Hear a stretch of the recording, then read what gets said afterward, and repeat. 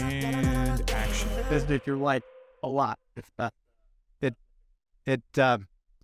It's funny because I never ever expected the lights to take off like they did. And when I started decorating initially, I did it out of the fact that it was something to do in the wintertime. Yeah. And I helped a friend out who started the Hartford Holiday Light Fantasia. I get this panic call, and he says, I'm going to do a Holiday Light Fantasia at Goodwin Park, and I have no clue how to set up the power. So can you come over there and give me some direction on what to do? So literally after being there for 2 weeks and setting everything up for him and getting him pointed in the right direction, he says, I've got some stuff for you. I said, oh, what do you got? Well, I've got this 15-foot tall gingerbread house, and I've got a 10-foot tall stocking and a 10-foot tall angel and a giant candle. And that was the beginning of the South Windsor Holiday Light Festival. Okay. What year was that? That was in 1999, because the big problem we ran into was Y2K.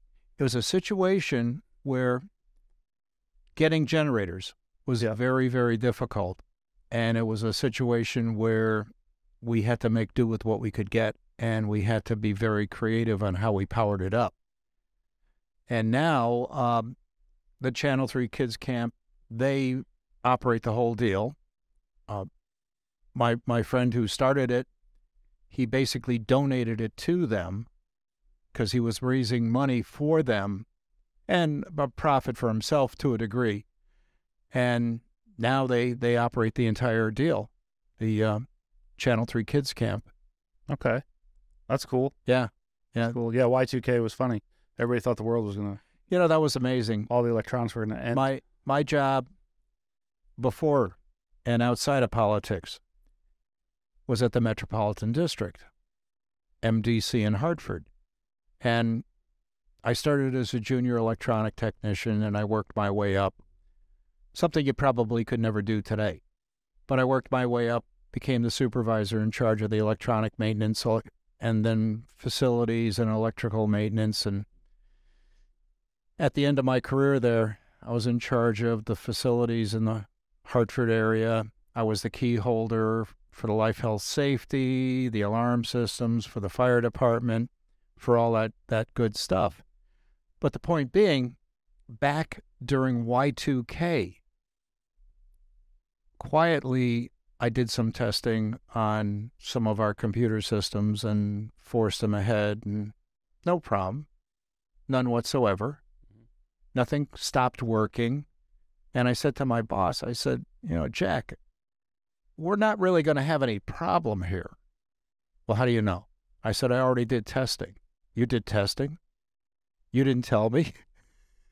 I said, well, I didn't tell you because you'd say no. Oh, all right, so what were the results? And I told him, nothing happened. No problems, no shutdowns, no failures, no nothing. And it was a very boring night. Yeah. Because we had the entire maintenance crew in just in case. Yeah. We would have a situation where there would be all these different failures, and there were no failures. The computerized alarm system worked fine. The computerized reporting system in the field at all the pump stations for water and sewer, they were no problem whatsoever. Nothing was out of the ordinary, and some folks made a lot of money. Oh, yeah. They sold new systems, they sold new computer programs, they sold updated software. That was one of those deals where you got to say to yourself, was there a concerted effort to get folks to either upgrade or just to get folks to buy the products and the services? Well, so that they could make money. I mean, fear sells. Yeah. Fear sells. Not just for us, but I mean, for the companies that were offering the services, saying, hey, we're going to go through your system. We'll update all your software. Well, the generators were sold. Everybody bought stuff preparing for everything to shut down out of fear. It was Yeah, the unknown. Fear-based, unknown. Yeah. Yeah. And it was amazing. I can remember being in meetings where they were talking about, jet aircraft shouldn't be flying. And I'm thinking to myself, what because the date changes from 1999 to 2000, airplanes are going to fall out of the sky. Yeah. You didn't know? But there were really people that thought that. Yeah. A little common sense would have gone a long way, an awful long way. But a little common sense always goes a long way. It's funny how that works. When you've got folks that are promoting disaster, yeah, that are talking it up, that are saying all these things could conceivably fail. I mean, there were folks talking about the electrical system. The Northeast at that time, Northeast Utilities would not be able to provide power. And you're right. That's why people were buying generators or renting generators or leasing generators.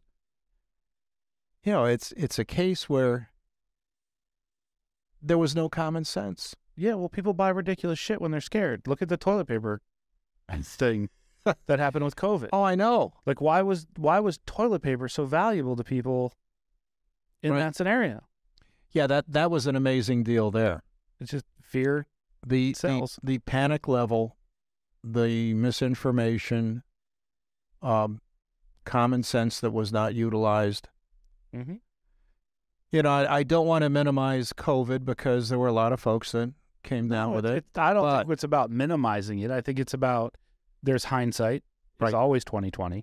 And there's the idea of having an understanding of, okay, we don't know what's going on, but let's not project fear into it. Let's project common sense and understanding of like, okay, if you're at risk, if you feel like you're at higher risk, this is what you should do. And if somebody said, oh, we have this theory that if everybody wears a mask, it's gonna work and it's gonna help. Okay, great. Then let's all just wear a mask, right? Like there's nothing wrong with saying, okay, this is a simple thing that seems like if it's gonna work, it's gonna work. But as soon as they did the research and found out it wasn't working, then you just go, okay, that doesn't work. So great. Or it has very little effect on X, Y, or Z. And it's interesting to note that out in California, they're already talking about they want folks to mask up. Mm-hmm. And I think Kathy Hochul might have talked about it in New York. I'm not entirely sure there. So now we're going back to some of the things that, quite frankly, didn't work. Right. But gave a false sense of security because you're doing something and it seems like it's going to be solving a problem. A lot of it goes back to common sense. If you're vulnerable, then you need to take precautions. Yeah. I've gotten it 2, maybe 3 times already. And each time, the first time I had a horrible cough for like 3 days, and then I had the flu, what appeared to be the flu to me. Yep. The second and third time I got it, it was just a fatiguing situation. It was worse than a bad cold, but not quite as bad as the flu. And I was, I took precautions. How early on did you get it? March 2020. Okay, so you got it early. Yeah. Before the vaccine was available. Yeah, right.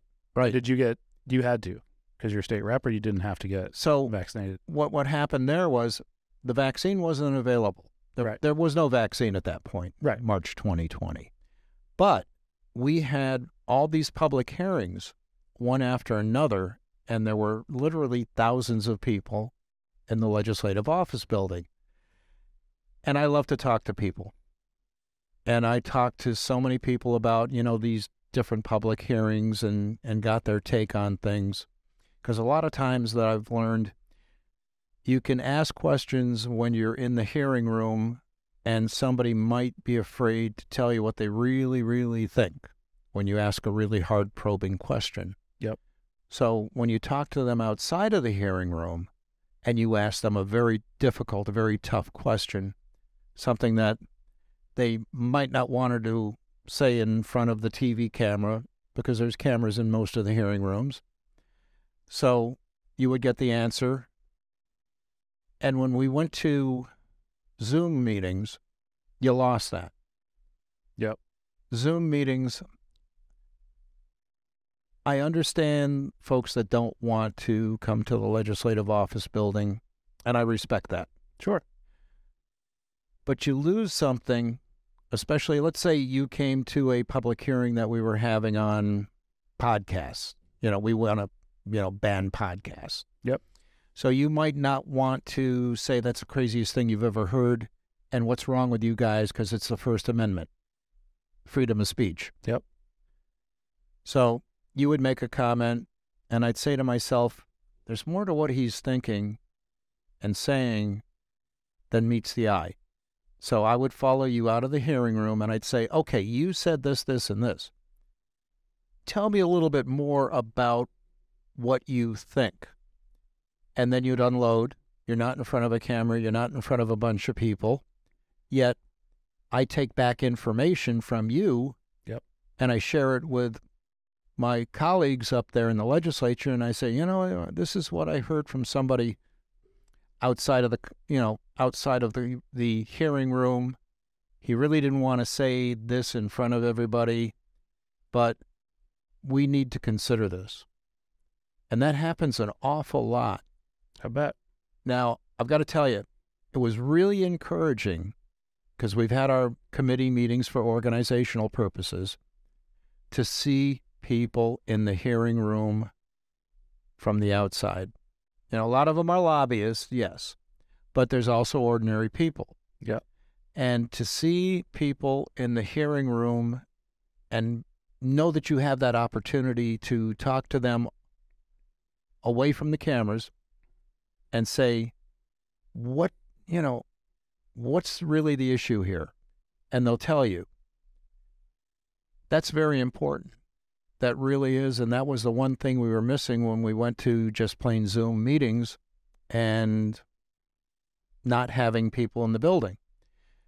I also can appreciate with the Zoom meetings, somebody might live down in Greenwich and they don't want to drive up to Hartford to testify. And they don't want to just send in testimony, written testimony.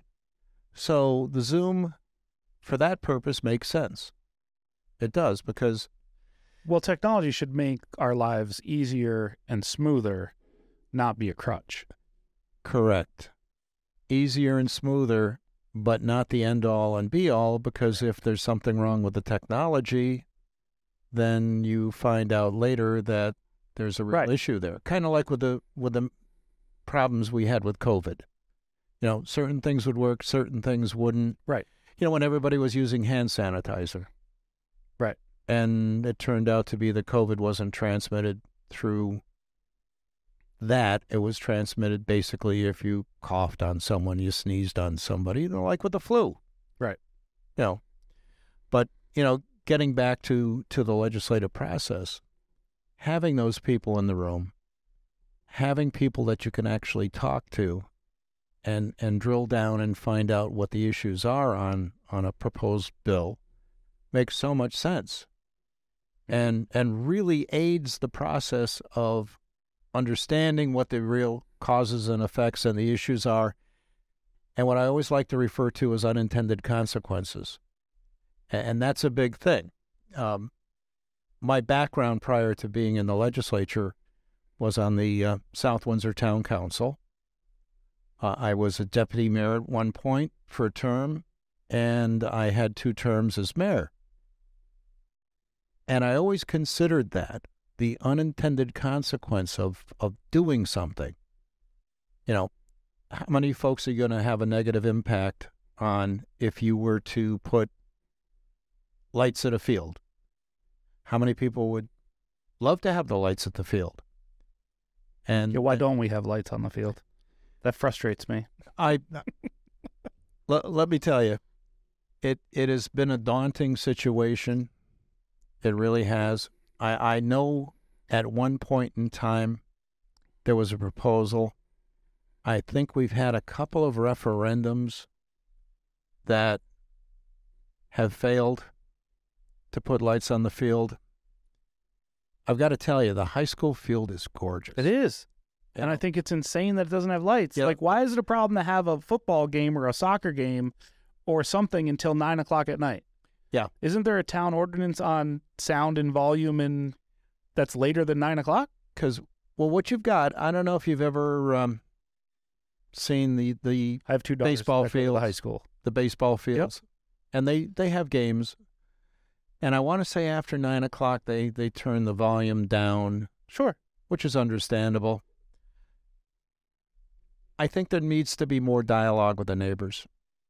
Yeah. Because we put up substantial fencing to try to block and mitigate the impact on their quality of life.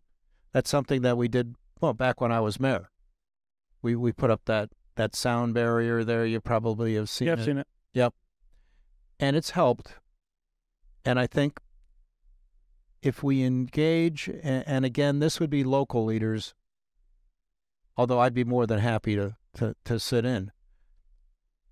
But like if the town council engaged with these folks and saw if there was a way they could work out some kind of a deal to make it more amenable to them, yet allow the town to be able to do it. Maybe even you try having a game with light towers, because you can rent light towers. Right. And like have the homecoming game with light towers. Yeah. Just to give it a test to see what the impact actually would be. But it's very rare for a high school football game to run past 9 o'clock at night. I concur on that. You know, it's I don't know if you've been over to Rye Street where they have the lights and they have the football games. Uh-huh. And I'll tell you, I had a great time going there, going to watch the Panthers play. Yep. And that group, let me tell you, some of those kids, they are really, really great athletes, and they've got a bright future. And they've got the sound system there, and they've got it basically toned down, you know, enough where you hear it around the field. Yeah. And you've got the lights there. And I'll tell you, it's a great experience. Well, that's the thing, right? Like it's a community experience to be able to go to a football game or a soccer game or whatever game it is under the lights on a weekend night. I mean, there are towns in this country that literally shut down just for football games on the weekend so the community can be together and watch the kids play. Friday night lights. Yeah. Yep. Yeah, all that. That might be something the town council could do. They could say, hey, you know, we want to use light towers for a game and then get your feedback on how it worked out. I think that would be a good exercise. It would be something that would be interesting to see how the residents there reacted. Yeah. And basically it's like taking a temperature, seeing how it would work out. Now, you said you've got, what, a couple of kids in the sports? Yeah, we got two girls. Two girls? In high school, both freshmen this year. Great. One plays field hockey and softball, and I think she did indoor track this year, and then the other one plays volleyball and softball. Good deal. So good deal. Before COVID, I had the pleasure of attending a wrestling, huge wrestling match they had on a Sunday. My neighbors, the Odells. Yep. Skip, God bless him, he passed on, and Gail. The three kids, Max, Sam, and Jake, my godson Jake, they all were wrestlers. I wrestled in high school. Then over here in Rockville. Good deal.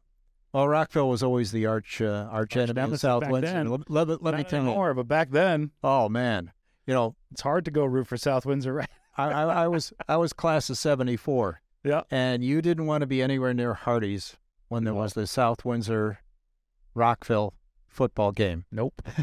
that was like no man's land. So, getting back to my neighbors and my godson, the sports activities that they did in wrestling, and to a lesser degree football, actually paid substantial dividends.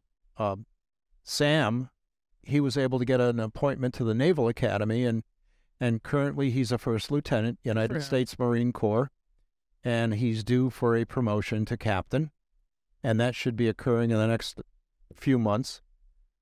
Jake, my godson, he was also great in wrestling. And he got a full boat scholarship. He's an engineer over at Pratt & Whitney.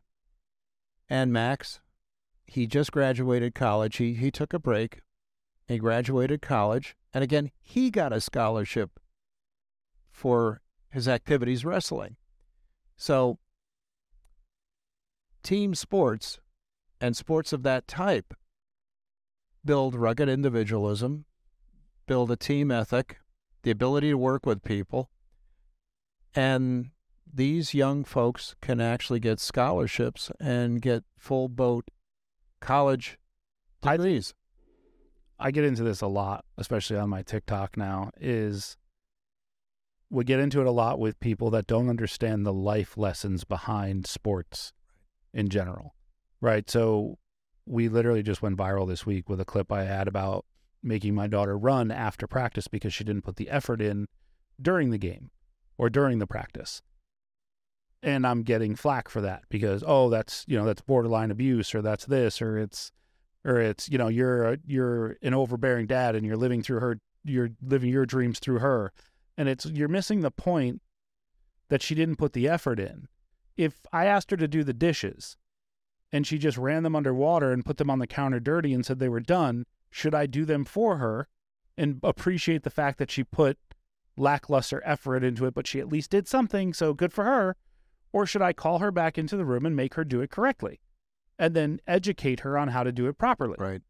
Right? Yep. That to me is the lesson that she learns in football, in sports, whether it be whatever sport she's in. But if you are in practice and you're not putting in the effort and you're not being a member of the team and putting in the work during practice or in your games, then you have to be held accountable afterwards. It's no different than in school when you get a detention for breaking the rules. It's no different than getting a 0 on your test if you don't answer the questions. You should get another opportunity to take the test if you failed it, sure. But that doesn't mean the teacher should sit next to you and give you all the answers. That means you should go back, study, and take the test again. I'm all for second chances. What I'm not for is not holding people accountable and not teaching youngsters that you have to learn how to be effective and accountable in every scenario. And sports are an amazing vehicle to do that. It's one of the rare opportunities you have to have fun and do work at the same time. And the physical activity, there's been a lot of talk about young people being out of shape, out of condition, having various health maladies. Mm-hmm. The exercise, the mental acuity that you have in sports, and when you think about, and when I talk about the 3 Odell kids, how sports actually helped them win scholarships. Yeah. And they got tremendous educations. And the 3 of them, think about it. U.S. Naval Academy for one of them, engineer at Pratt & Whitney for the other one, college graduate for the other. That wouldn't have occurred if they hadn't been in wrestling and to a lesser degree in football. Right. And that made such a difference for them, and having parents that encouraged them to do the right thing, to train. And when I think back years ago, when the kids would be getting ready for a wrestling match, and I would see them in the morning when I would be going to work about, like 6 o'clock, 6:30 in the morning, and I would see one of the kids out there running with a very heavy suit on. And I asked him one day, I said, gee, I was going to work and you're out there running and you're really dressed, basically overdressed. And the comment was, well, I'm working to get my weight down just so that I can get in a better bracket for my ability. And I said, wow, you're really dedicated to this. And when I saw some of the medals and trophies and things of that nature that they won over the years, and basically the 3 of them getting full boat scholarships, one of them a commissioned Marine Corps officer. And, it says a lot about how sports can help you out as you grow. Yeah. And mature. Absolutely. And, it was like in my case, I didn't play sports, but my mom, dad, first thing they said was, when I turned 16, is you got to get a part-time job. Mm-hmm. Right off the bat. That was a rite of passage. And I had worked on the farm to a lesser degree when I was younger, Kroski Farm on Foster Street. And I got a part-time job. I was working as a janitor, and it was funny because I go back to my days when I was working as a janitor when I was going to school, and then I become the, for lack of a better term, supervisor manager of maintenance in the headquarters building at the MDC, and I'm conducting a pre-bid conference for janitorial contract. And the first thing I said was, when I was a kid, I worked as a janitor, and that was one of the most rewarding jobs I ever had, because I would go in there at night. The place would look awful. It would be a mess. I'd clean the place up, and at the end of the night, I would see the fruits of my labor.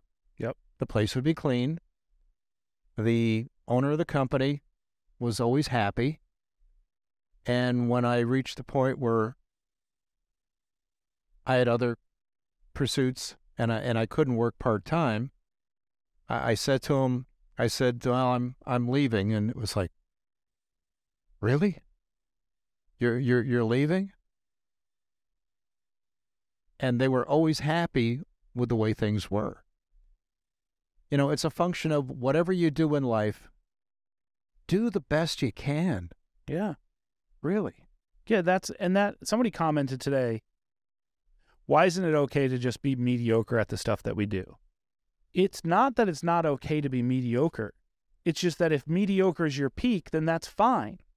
That is fine, as long as that's the top level of your effort.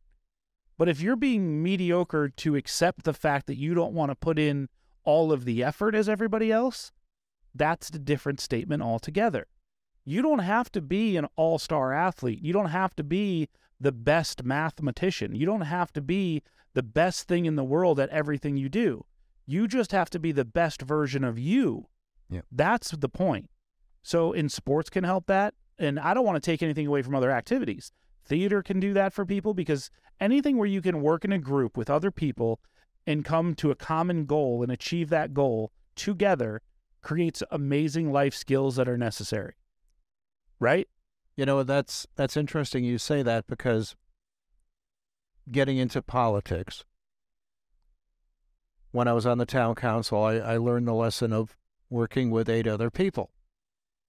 Mm-hmm. Because if you want to get something done, believe it or not, whether you're in the majority or the minority, you can get things done.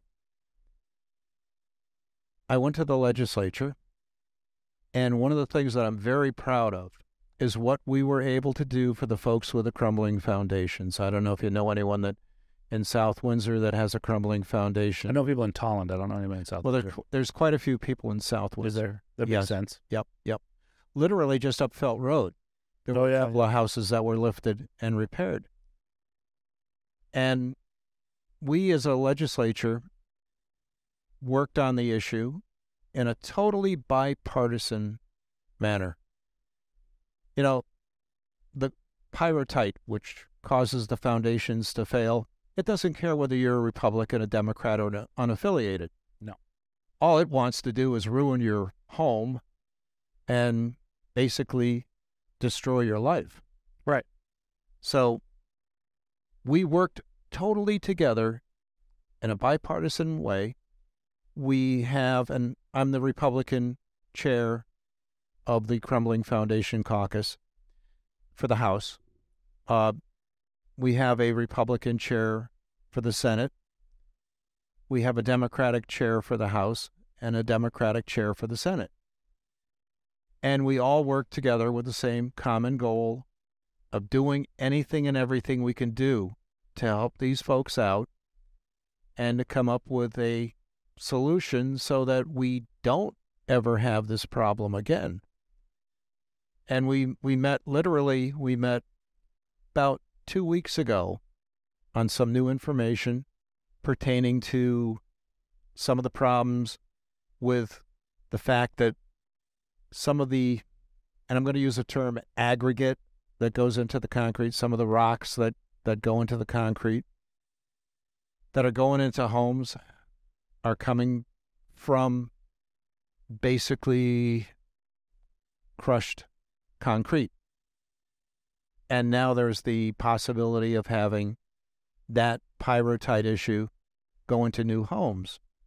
So we've got something, I know there's going to be a bill that's going to be talking about not allowing the old concrete to go into a residential home as aggregate, and it has to be fresh material from a quarry.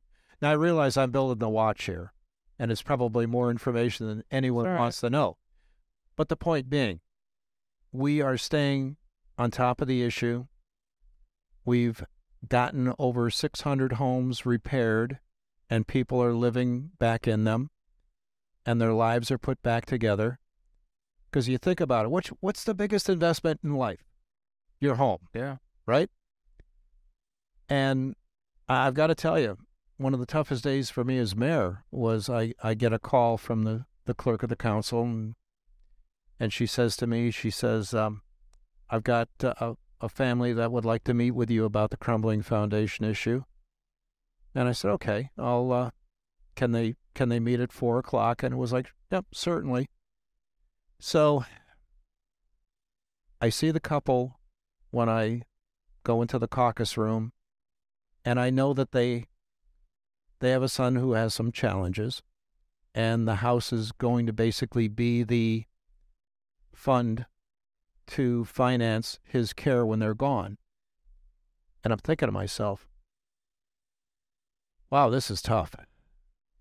So, like I said to them, I said, we're going to work on this issue. We're going to do something. We're going to get it done. And we're going to come up with some way that you can put your life back together and you won't have to worry about your son when you're gone. And we did it. It's awesome. We did it. That, I have to tell you, from a personal standpoint, that to me was one of the most rewarding things I have done in my entire time in politics and my career in politics. Why did you decide to get into politics? You know, it's funny. 1992, 92, 93. 92, I got appointed to the Wetlands Commission. I had a friend that encouraged me, said, Tom, you'd be good on this. I said, okay. So I got appointed to the Wetlands Commission, and then there was a deal with Wapping School in 93. And I went to a number of meetings, voiced my opinion, had my say. And a friend of mine, Kevin Rennie, he said to me, he said, Kevin Rennie. He said, Tom, you're very opinionated. You should run for office. And I said, really, Kevin? He said, yes. So, 1993, I ran for Board of Ed. I served on there for one term. And then I went to the town council. And from 1995 to 2007, I served continuously. 2007, I want to say I was deputy mayor at that time, and I needed to take a break. You know, because serving on the town council can be like a job in some fashion. Mm-hmm. You know, because you're trying to solve problems for people, you're passing budgets, the same kind of stuff that we do up at the legislature. It's in some fashion, it's a lot easier at the local level because you're only dealing with 9 people on the town council versus 151 in the House and 36 in the Senate. So I took one term off, and I'm watching what's going on the town council. And I said to myself, I got to get back on. So in 2009, I ran. I was top vote getter. And it was interesting because the party that has the most seats on the council chooses the mayor. So the other side of the aisle, they had more folks on the council. And I may have been the top vote getter, but they chose their guy as the mayor. And the next time around, I became mayor. And I have to tell you, it's almost like a Frank Capra movie. I always dreamed of being the mayor of the town of South Windsor. And I was blessed. I had two opportunities to serve as mayor, and then Bill Amon, good friend of mine, state rep, he was retiring. And you talk about the stars lining up, and that was in 2016. The MDC had an incentive for folks to retire. I had my 32 years in for the full retirement, and I was the beneficiary of the sweetener they had for folks to retire. So I ran for the office. I won. I got elected. Went to the legislature, worked on the crumbling foundation issue, and I continue to have fun up there, solving problems and working with people. And when I say working with people, I like to work with folks on both sides of the aisle. One thing I've always tried to do is make friends with as many people as I can. Because if you're friendly with somebody, you're more apt to A, work with them, B, be able to work with them, and C, never say anything that you'll regret. And building up those kind of friendships and alliances to get things done to benefit your community is one of the most rewarding things to do. And we've gotten some good things done, whether it be a low-income banking system that we have now, or the crumbling foundation issue, or the funding for it. We've done good things. That's great. And I look forward to continuing to do great things. So when you work, so you're a town representative. State representative. Yep. For the town. Yep, for the 14th district. So who's in the 14th district? Okay, 14th district is only South Windsor. Okay. I'm fortunate. There's folks that have like 5 or 6 towns. Right. In the case of South Windsor, there's a piece of South Windsor that's actually part of the 5th district in Windsor. Okay. So you've got a continuity between South Windsor and Windsor based on the fact that you have the bridge there. So you represent your town on a state level. Correct. So what are some of the things that come up on a state level that would affect your town that you have to step in for?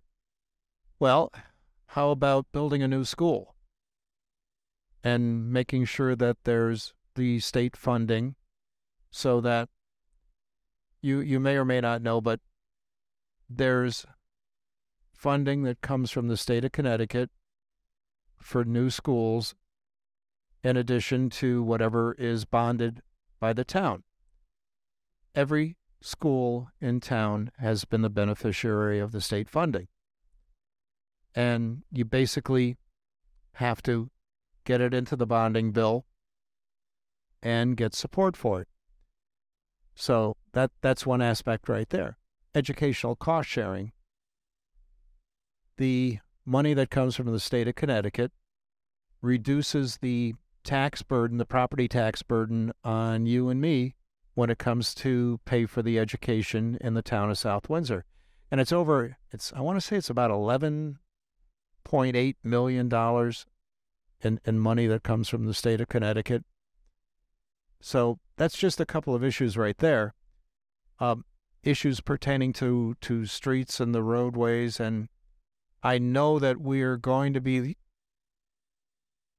getting some money to help in the odor issue from the South Windsor treatment plant. Okay. Things of that nature. And any law that's passed in the state of Connecticut that would be beneficial for the town. So it's not, a law gets passed and it's not mutually exclusive. Well, there are some, but by and large, the laws are not mutually exclusive to just one town or another. But that's a couple of examples right there. Yeah. You know, the educational funding. So how many representatives are there from each district? Okay. A district would have a state representative in the House and a senator in the Senate. Now, like in the case of South Windsor, I've got probably two-thirds, three-quarters of South Windsor. The state senator that represents South Windsor has South Windsor, East Hartford, a portion of Ellington, and a portion of East Windsor. It's a much larger populace that a state senator would work for. It's roughly around 90,000 or so versus 26,000 for a state representative. I'm very happy being a state representative because it allows me to work for and with the same people I worked for and with when I was on the town council, except for that little portion of South Windsor that's in the 5th District. And a lot of those folks will call me anyway and ask if I can help them out because they're so used to dealing with me. Sure. But no, that's how it's divided out. And I know there's at least one representative who's got like 5 or 6 towns in the northeastern part of the state of Connecticut. Okay. Because they're all very low population towns. Yeah. But large in area. Correct. Yep. Doug Dubitsky's got he's got a number of towns there, and quite a few of them. Well, they're all rural, very, very rural. Probably like what South Windsor was back when I was a kid. Okay. Because South Windsor, you know, if you go way back, it was a really agrarian town. You know, you had a lot of farms here. Yep. And you had the tobacco plantation there in Manchester. And I know you had the Lithuanian and Polish contingent of farmers here. And I want to say probably in the 50s, we were somewhere around 8,000 people. And now we're like, what, 27, 28,000? And you've lived in South Windsor your whole life? Yes, sir. Yep. So born, raised, stayed there. Are you married, have kids? Married, yes. Kids, no. Okay. That's probably my one regret. Not having kids? Yep. Why? Well, from the standpoint of who do I pass the farm on to or the property on to? I can be adopted. You got to change your name to Delnicki. Done. Yeah, no, because I understand that. And so I'm married. I adopted my niece. Wow, that's great. When she was 2.5. She's 14 now. We just got married this past summer, but we've been together for 6 years now. Yep. She has a daughter that's 14 also. And then she has her son who's now 21. Wow. So I always said, because I come from a family of 7 where 6 of my siblings are adopted. So when I adopted my niece, I made the very conscious decision I do not want biological children.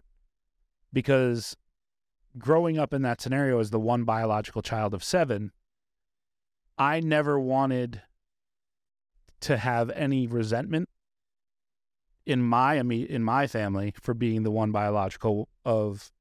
My parents were very good at loving all of us equally and treating us all the same, in my opinion, which for me, as a kid, without any real thought to it, it was like, well, I'm biological.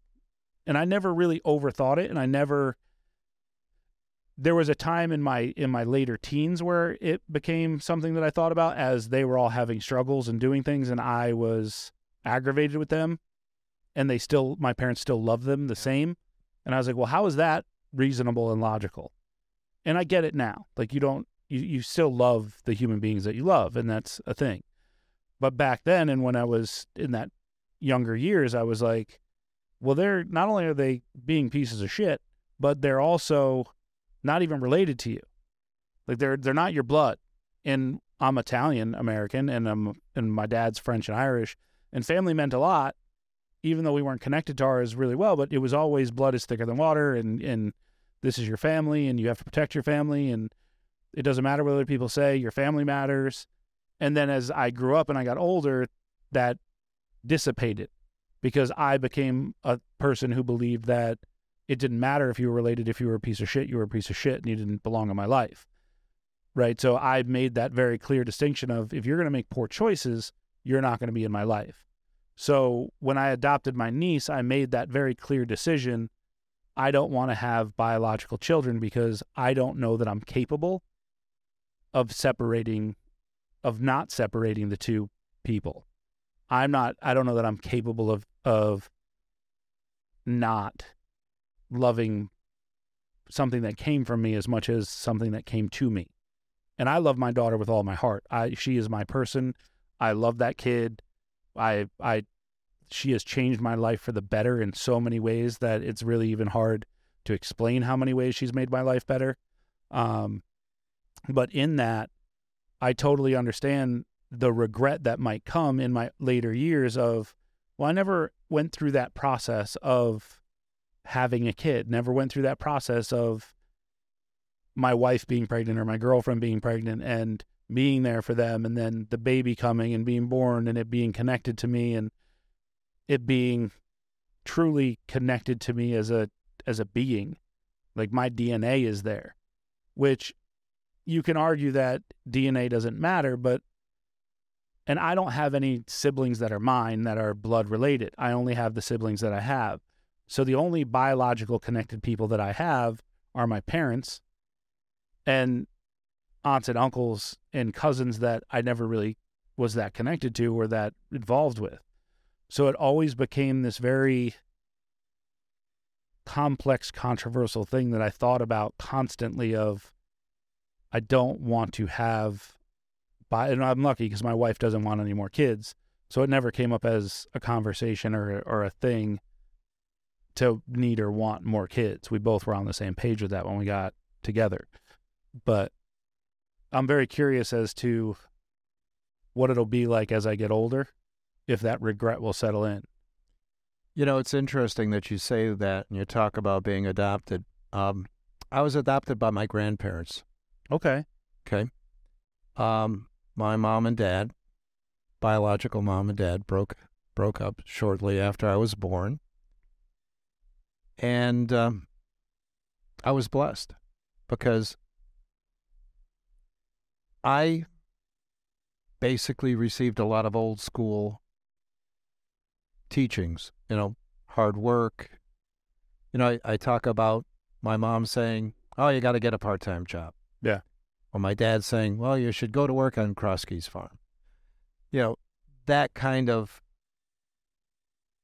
thought process that you wouldn't get today, typically. And one of the, and my heritage is Lithuanian Polish. My dad, my biological grandfather, he was actually born in Vilnius, Lithuania. Okay. Right on his birth certificate, God bless his soul. That is something quite unique. And it's interesting, there was, up until 2 years ago, if you wanted to get your original birth certificate, you would have to go before a probate court judge to get your original birth certificate if you didn't know who your original biological parents were. Right. And you wanted to know it. It was actually protected information that you couldn't have unless you went to court to get it.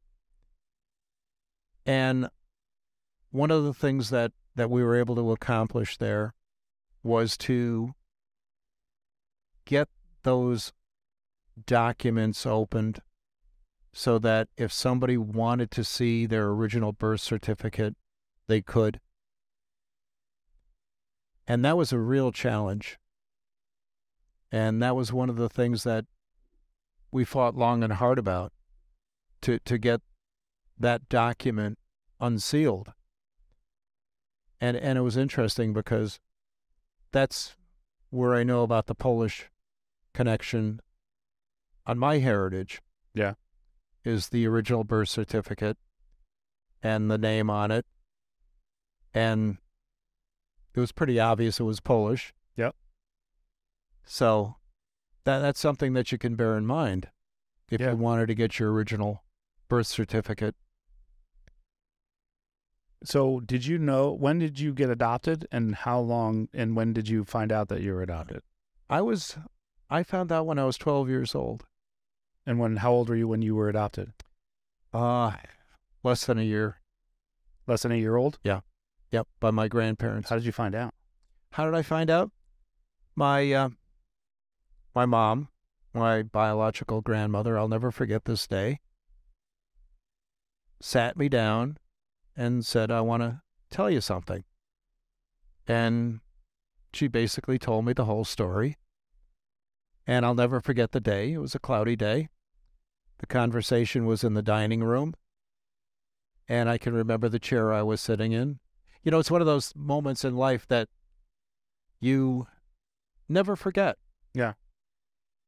And that was quite a few years ago. And my takeaway there was, wow, they loved me that much. It's a great takeaway. Yeah.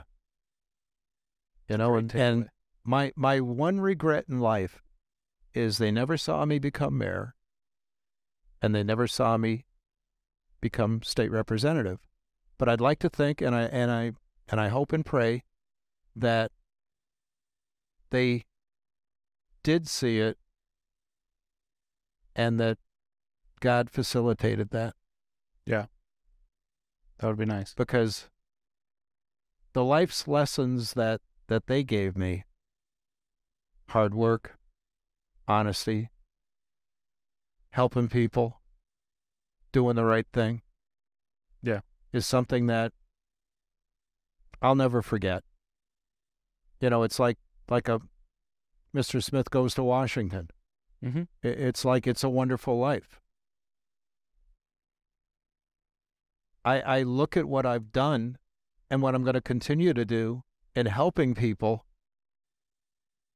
and it is so rewarding when you know that you've helped somebody and you get something as simple as a thank you. And that means a lot. Were your parents religious?